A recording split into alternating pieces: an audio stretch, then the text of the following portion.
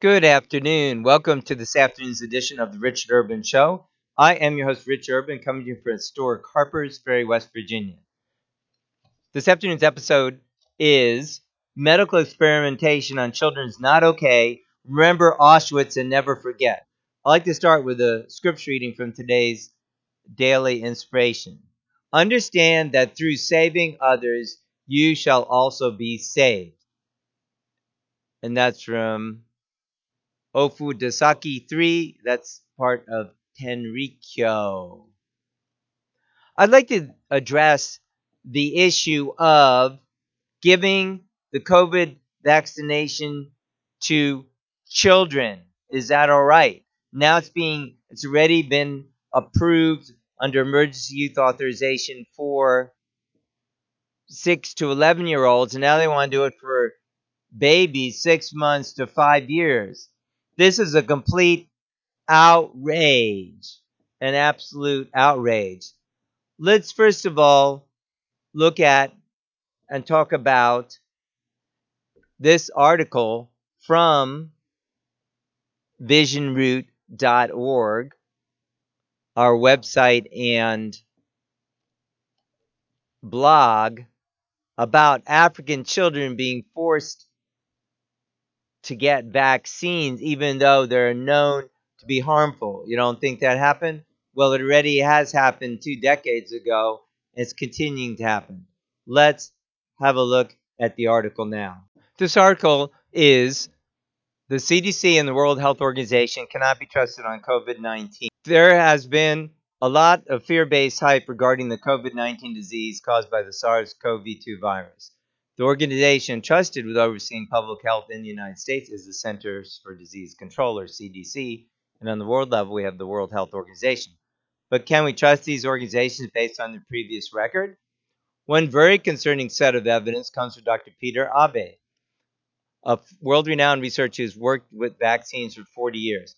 Dr. Abe found that children in Guinea-Bissau who received the DTP, diphtheria, tetanus, and pertussis vaccine, were 2.3 times more likely to die than children who did not.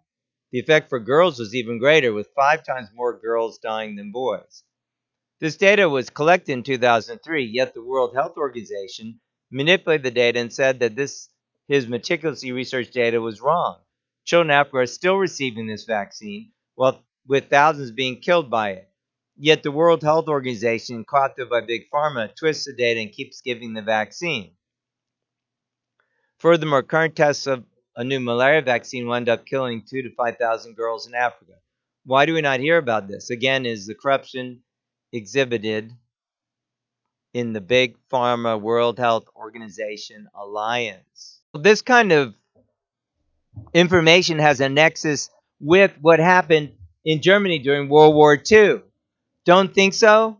Listen to this testimony by Vera Sharav, who's a Holocaust survivor from Romania. I'm Vera Sharav, a lifelong advocate for human rights.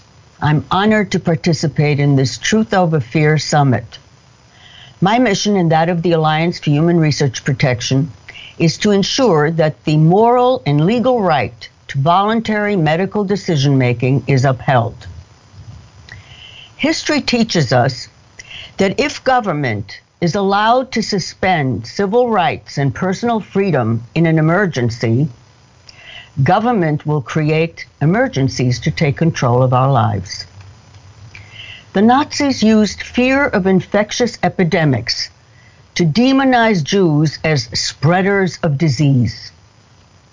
Public health policies were shaped by eugenics, the pseudoscientific racist ideology that devalues some human beings as inferior. Eugenics permeated the academic, medical, and legal institutions. Laws were enacted to expropriate Jewish businesses and strip Jews of their assets, their property, their status as citizens, and their rights and dignity as human beings. Efforts are currently underway to dismantle democracies. Fear-mongering propaganda has crippled the world population with fear of infectious disease. just as it had in Nazi Germany. The coronavirus pandemic is being exploited by government and a global medical monopoly that was forged during the AIDS epidemic. This global monopoly exerts its financial clout to dictate public health policies that generate highest profits for patent-protected drugs and vaccines.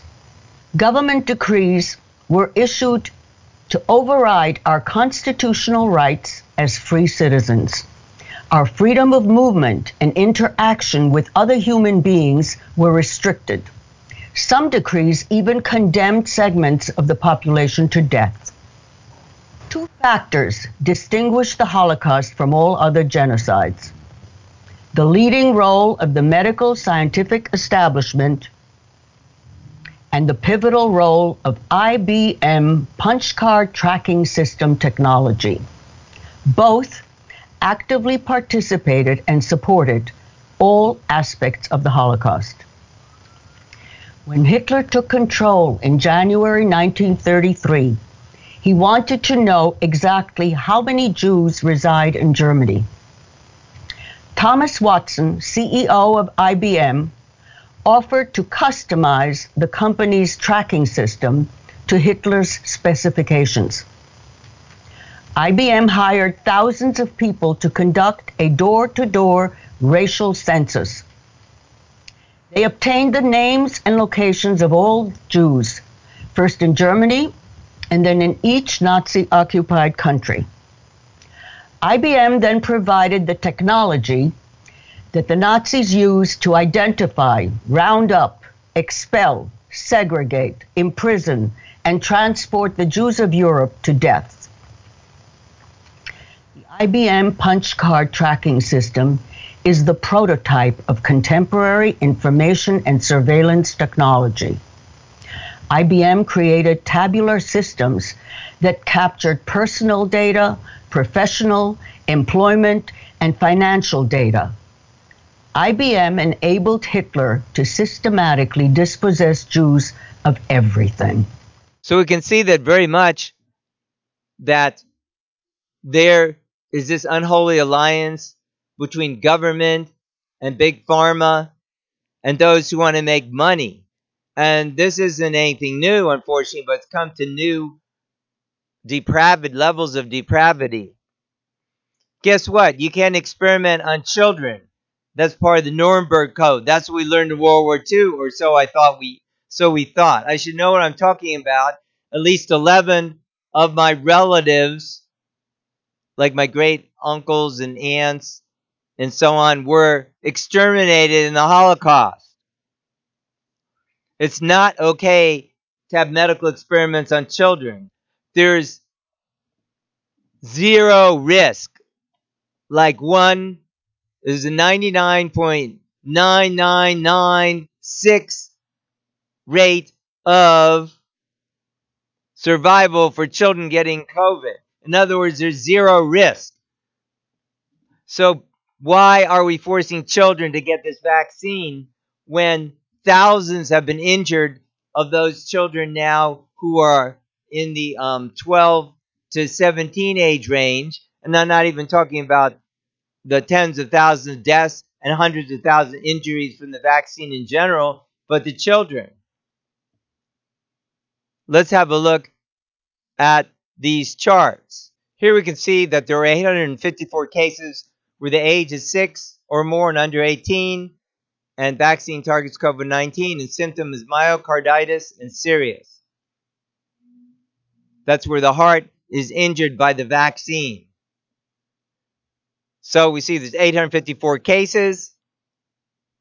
Well, 20% of these people, statistics show, will die within 2 years.